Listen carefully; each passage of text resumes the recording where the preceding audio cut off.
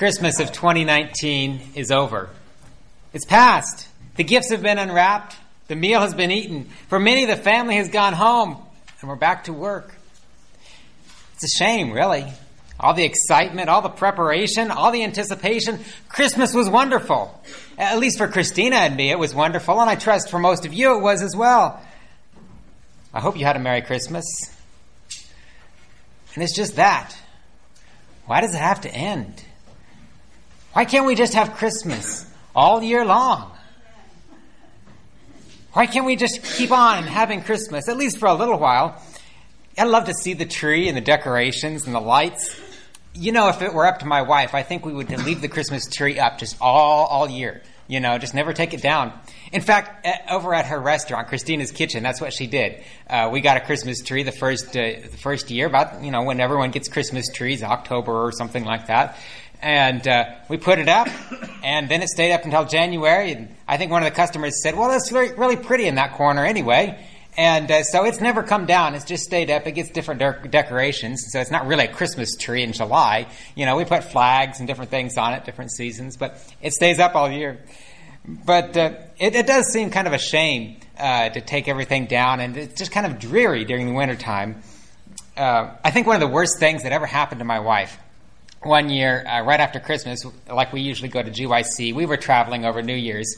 And we had the Christmas tree up, and her mom, trying to be just as helpful as she could, she came over New Year's and took the Christmas tree down for us. Well, we got back, and she was just so disappointed.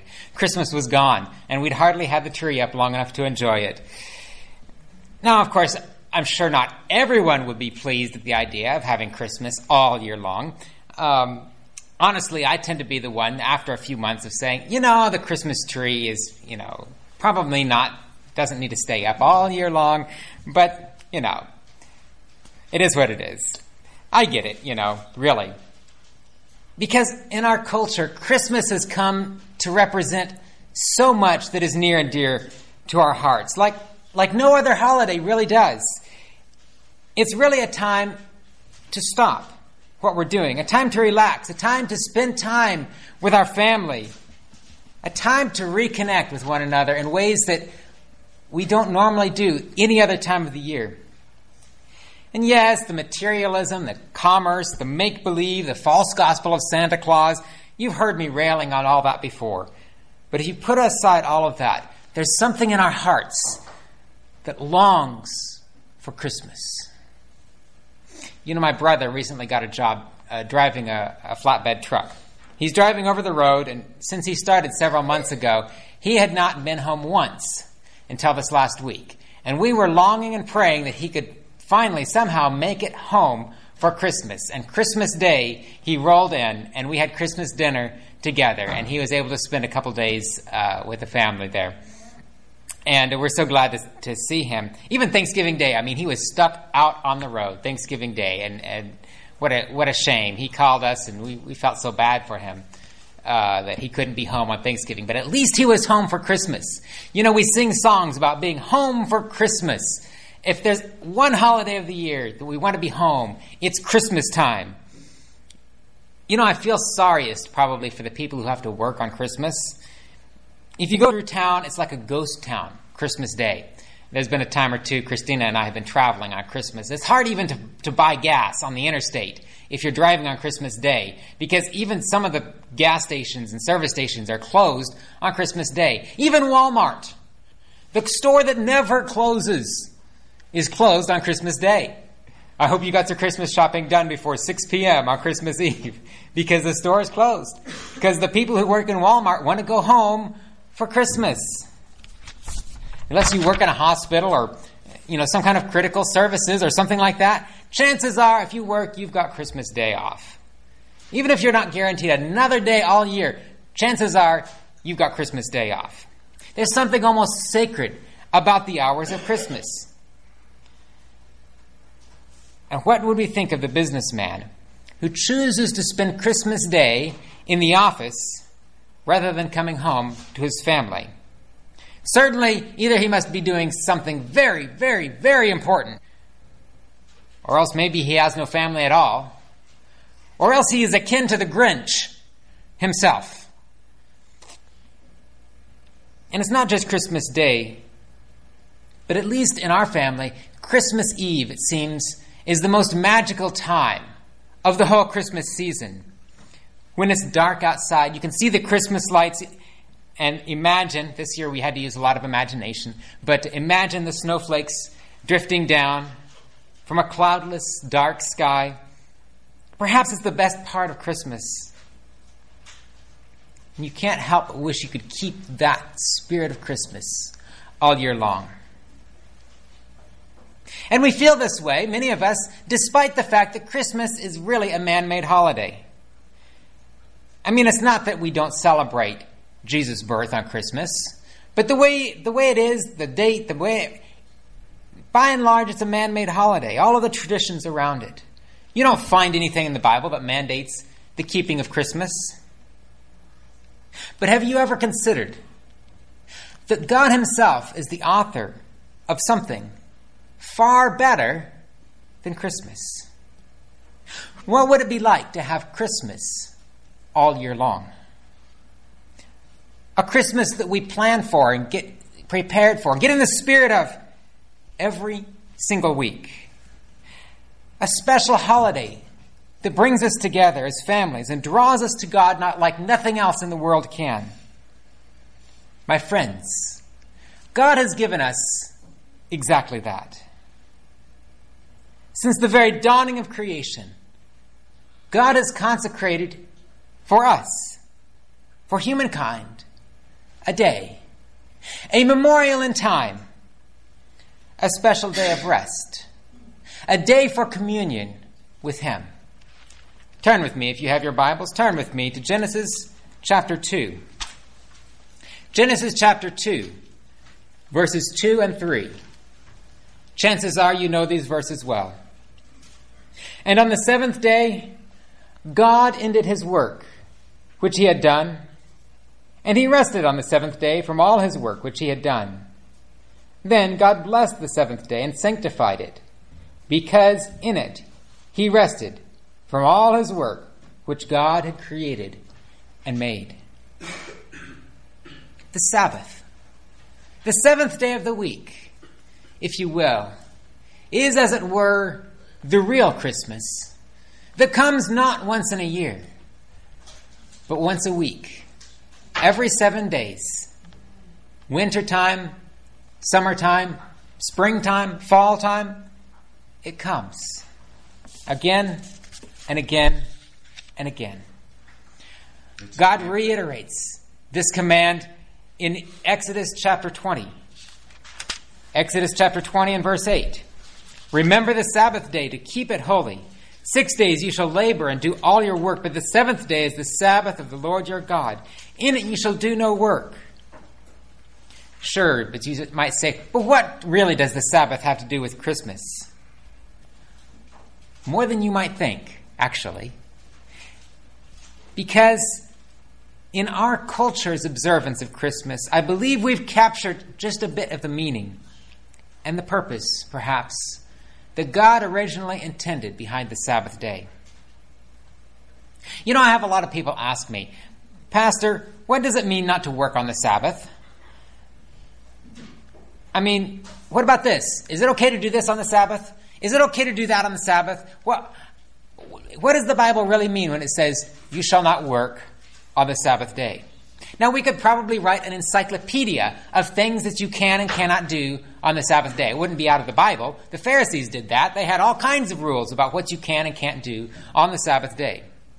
But you know what's really funny to me is that when it comes to Christmas, people have no problem deciding what's okay or not okay to do on Christmas. Play along with me here. I want you to imagine this story. It's perhaps not a true story, but perhaps it is. Imagine this conversation on Christmas morning between a businessman and his wife. What? You're going to the office on Christmas Day? Yeah, I got to get that paper finished for the attorney to review next week. The work never stops, you know. But he said he could extend the deadline. What about the family? Honey, I've got to push forward. We've got bills to pay, you know. And maybe if I finish this project early, I can take another project on before spring. But what about Christmas dinner, honey? You know we've invited all the parents and the kids are expecting a big Christmas dinner and we've got all the food made. It'll be okay. Just send something in my lunch because all the fast food places are closed. Just send me something in my lunch. I'll see the kids tonight. I've got to run. And you're probably thinking, this guy has got issues, right? Here he is, pulling out of the driveway on Christmas morning, going to the office, leaving his family, not even going to eat Christmas dinner with his family, and he's got his lunch in a pail to eat by himself in the office. And he'll probably be the only one in the office because nobody else is going to be working in that office on Christmas Day. But do we ever act this way when it comes to Sabbath? You know, I've heard people, and I've done it myself, we might excuse it. God will understand. God knows I need to feed my family, and granted, I'll give you this. It is hard to keep the Sabbath sometimes in a world that doesn't understand. In this story that I made,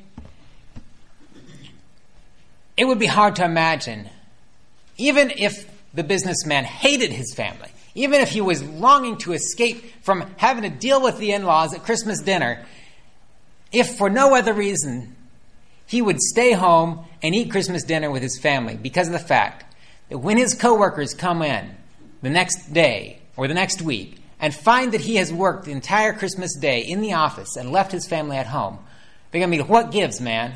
What are you up to? Why don't you spend Christmas with your family? There is so much social pressure that even if we care nothing for Christmas, we're still going to keep Christmas for everybody else, for our own reputation, if nothing else. Not a good reason for it, but a lot of people will do it. But when it comes to Sabbath, the social pressure goes the other way. Man, you're a legalist. You're a legalist. You've got to keep the seventh day of the week. You're going to stay away from work. What about your family? You see how the social pressure goes? But I wonder how God must feel. I wonder how God must feel when we trample on the sacred hours of the Sabbath. Imagine how the family of that man feels as they see him pulling out of the driveway on Christmas morning. Turn with me to Isaiah chapter 58. Isaiah chapter 58, verses 13 and 14. This is the promise that God gives to those who honor his Sabbath. Isaiah 58, 13 and 14. If you turn away your foot from the Sabbath, from doing your pleasure on my holy day, and call the Sabbath a delight, the holy of the Lord, and honorable, and shall honor him, not doing your own ways, or finding your own pleasure, or speaking your own words, then you shall delight yourself in the Lord. And I will cause you to ride on the high hills of the earth, and feed you with the heritage of Jacob your father. The mouth of the Lord has spoken it. And we ask, what does it mean to turn away your foot from the Sabbath? Have you ever seen a garden that was trampled down by careless feet? That's what we do so often to God's Sabbath day. Just like someone who won't take off Christmas to spend time with the family. How many times do we plunge ahead doing things that are important while neglecting things that are essential? You know, Jesus taught us a simple lesson on priorities in Luke chapter 10. Luke chapter 10, verse 38. Turn over to the Gospel of Luke with me. Luke chapter 10, verse 38. Now it happened, as they went, that he entered a certain village, and a certain woman named Martha welcomed him into her house. And she had a sister called Mary, who also sat at Jesus' feet and heard his word. But Martha was distracted with much serving, and she approached him and said, Lord, do you not care that my sister has left me to serve alone? Therefore tell her to help me. And Jesus answered and said to her, Martha, Martha, you are worried and troubled about many things, but one thing is needed, and Mary has chosen that good part, which shall not be taken away from her. You know, perhaps the same thing could be said of many of us. I know I've been guilty of that. Doing all kinds of important and good things and neglecting the one thing that is needful. That one thing is communion with our Heavenly Father. Sitting at the feet of Jesus, learning from Him. Sure, there's plenty of time to be concerned with food, preparations, all the rest. But each and every week comes a time that as much as possible, we're to put aside our cares, and to sit at the feet of Jesus, and to spend that time with Him, with our fellow believers, with our family, with our church family. You know, when Christmas season comes, we spend a month or two getting ready for the big day. It's not even so much about Christmas Day anymore as it is about the whole season. From Thanksgiving on, from Halloween on. Now it seems like no sooner as the summer decorations come down than you go to the store and you see Christmas stuff. August, September, it's like half the year getting ready for Christmas, for one day. And I wonder if perhaps that's not the way that God meant for the Sabbath to be. Because it comes every 7 days, there's never a day of the week that we aren't thinking about and looking forward to and preparing for that Sabbath day. Amen. And Sunday we do a little bit, and Monday we do a little bit, and Tuesday and Wednesday and Thursday, and when Friday comes, we're nearly there. And we're putting the finishing touches.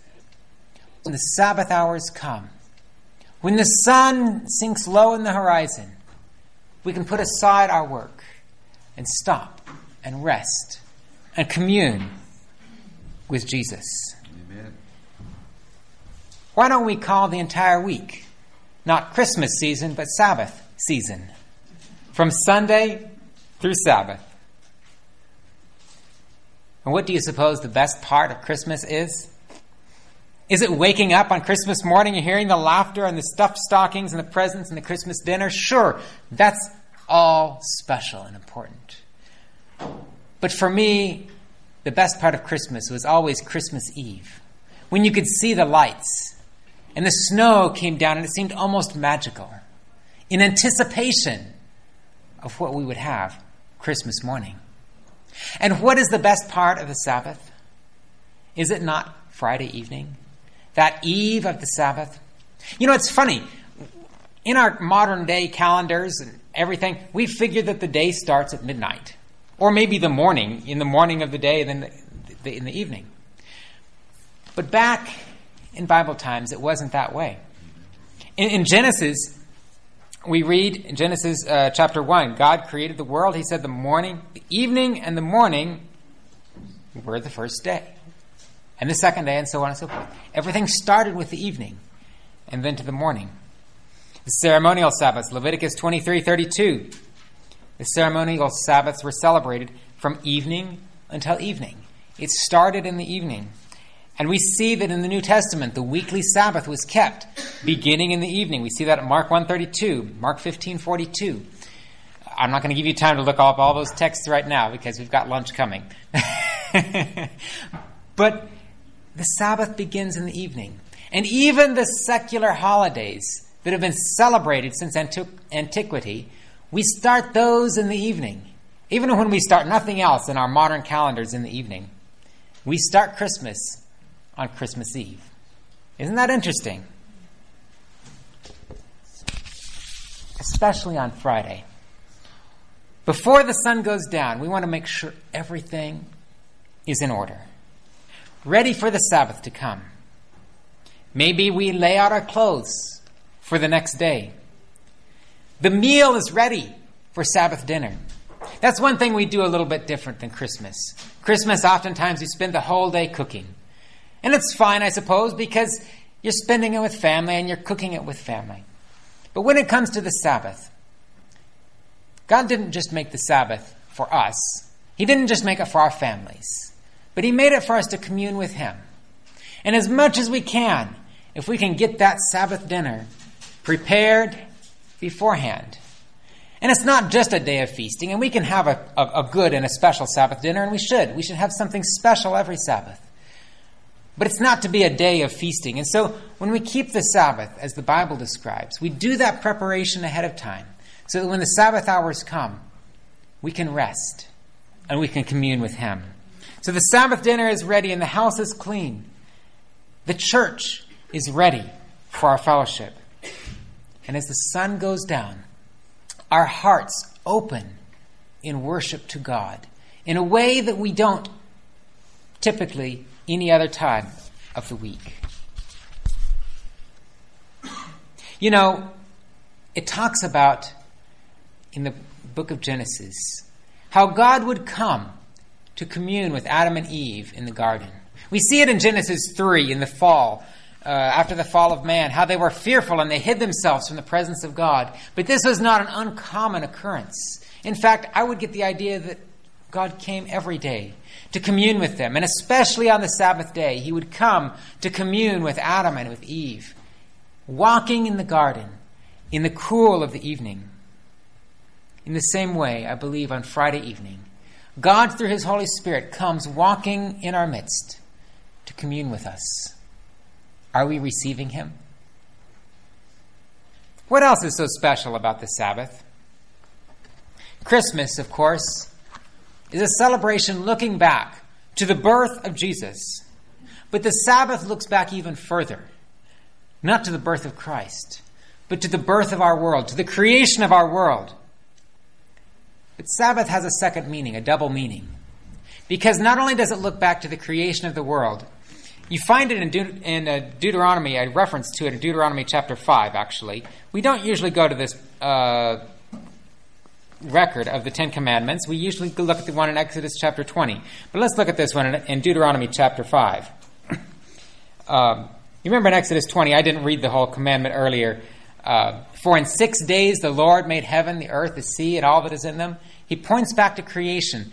But in Deuteronomy 5, verse 12, observe the Sabbath day to keep it holy as the Lord your God commanded you. 6 days you shall labor and do all your work. But the seventh day is the Sabbath of the Lord your God. In it you shall do no work. You, nor your son, nor your daughter, your male servant, nor your female servant, nor your ox, nor your donkey, nor any of your cattle, nor your stranger who is within your gates. That your male servant and your female servant may rest as well as you. This is a side point, but it's important. Our Sabbath school lesson brought it out. The Sabbath isn't just so much for us as it is for everybody around us. Your servants, those who are doing work for you, it's for them to rest. You know, on Christmas, we give presents. We give gifts to those we love. On the Sabbath, we give the gift of rest to those within our sphere of influence, so that not only do we rest, but everyone around us is able to rest as well. But anyway, I'm getting to verse 15. What is the reason given in Deuteronomy that's different from Exodus? Remember that you were a slave in the land of Egypt, and that the Lord your God brought you out from there by a mighty hand and by an outstretched arm. Therefore the Lord your God commanded you to keep the Sabbath day. You see, the Sabbath looks back to creation, but it also looks back to something else, to deliverance, to redemption.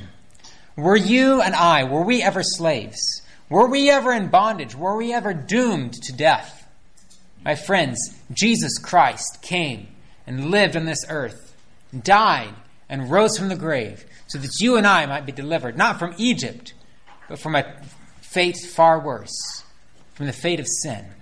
And the Sabbath looks back to our deliverance, to what Jesus did and continues to do in each one of our lives.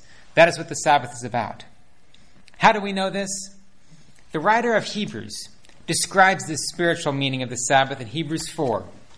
Hebrews chapter 4, 3 and 4 actually. We won't read the whole passage.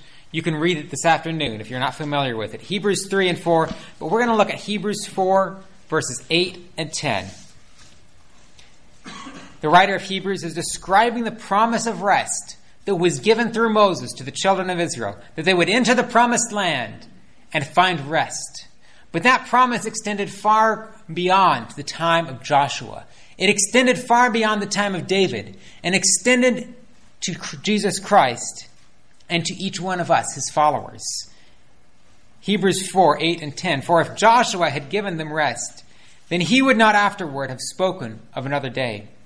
There remains therefore a rest for the people of God. For he who has entered his rest has also ceased from his works, as God did from his.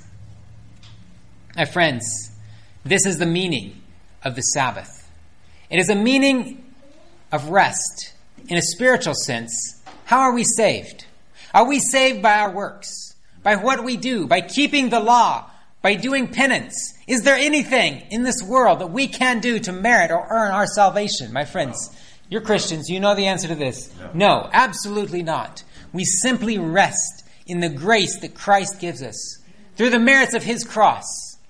And because of his grace, we rest. And Christians today, many Christians point to this passage and say, see, Jesus fulfilled the Sabbath. We don't have to rest anymore. Huh? Does that make any sense at all? We don't have to rest anymore? What's the opposite of rest? You mean we've got to work all the time? No, we get to rest. It's not about have to rest. We get to rest. Thank you. We get to rest because of what Jesus has done. And we continue to keep the Sabbath because of him. Saying we don't have to keep the Sabbath, my friends, is about like that Scrooge of a husband I talked about who decided to spend Christmas in the office. Skip Christmas dinner with his family. Perhaps he would say, bah, humbug, I don't need Christmas anymore. I know what Christmas is about now, so it doesn't really matter. I'll think about my family today while I'm working in the office. I've got a little picture of my wife next to my computer monitor. I mean, it seems pretty extreme to have to spend the whole day of Christmas with them, doesn't it? I wouldn't want people to think I'm legalistic or something, keeping Christmas. And we laugh at that. But aren't those the exact same arguments that people say, you don't have to keep the Sabbath. You can't keep the Sabbath anymore. It's for the Jews. It's gone. But if I try to tell you can't keep Christmas anymore, I think a lot of us would be pretty sad. Of course, in the Christmas stories, and there are many Christmas stories of people just like this, and we hope and we long for, even as we start to read the story, we hope that somehow such people will come to realize the foolishness of saying, bah, humbug. But the broader Christian world takes this same attitude, not towards Christmas, but towards an institution of God that was meant to be a blessing all year long. Of course, at Christmas, we exchange presents with our loved ones and family. But on Sabbath, we enter the presence of God and receive from him the greatest gift that we could ever imagine. The gift of his love, his forgiveness, his mercy, and his grace. In exchange, what do we give him? Our broken hearts, our sinful selves. But then to our fellow man, to our fellow mankind, we give the gift of his forgiveness. We share his love. Just as he has loved us, we love our fellow man. Just as he has forgiven us, so we extend that same spirit of forgiveness to those we come in contact with. And the best part is, it doesn't happen just once. It doesn't happen once a year. It happens every week. Just like Christmas, but all year long. For now and for ages to come. Because we read in Isaiah 66:23, and it shall come to pass that from one new moon to another, and from one Sabbath to another, will all flesh come to worship before me, says the Lord. Shall we pray? Loving Father in heaven, thank you for the gift of the Sabbath rest, a celebration that comes every week, all year long. Help us, Lord, to enter into that experience, and may every week be the Sabbath season for us until you come again soon to take us home, is our prayer in Jesus' name. Amen.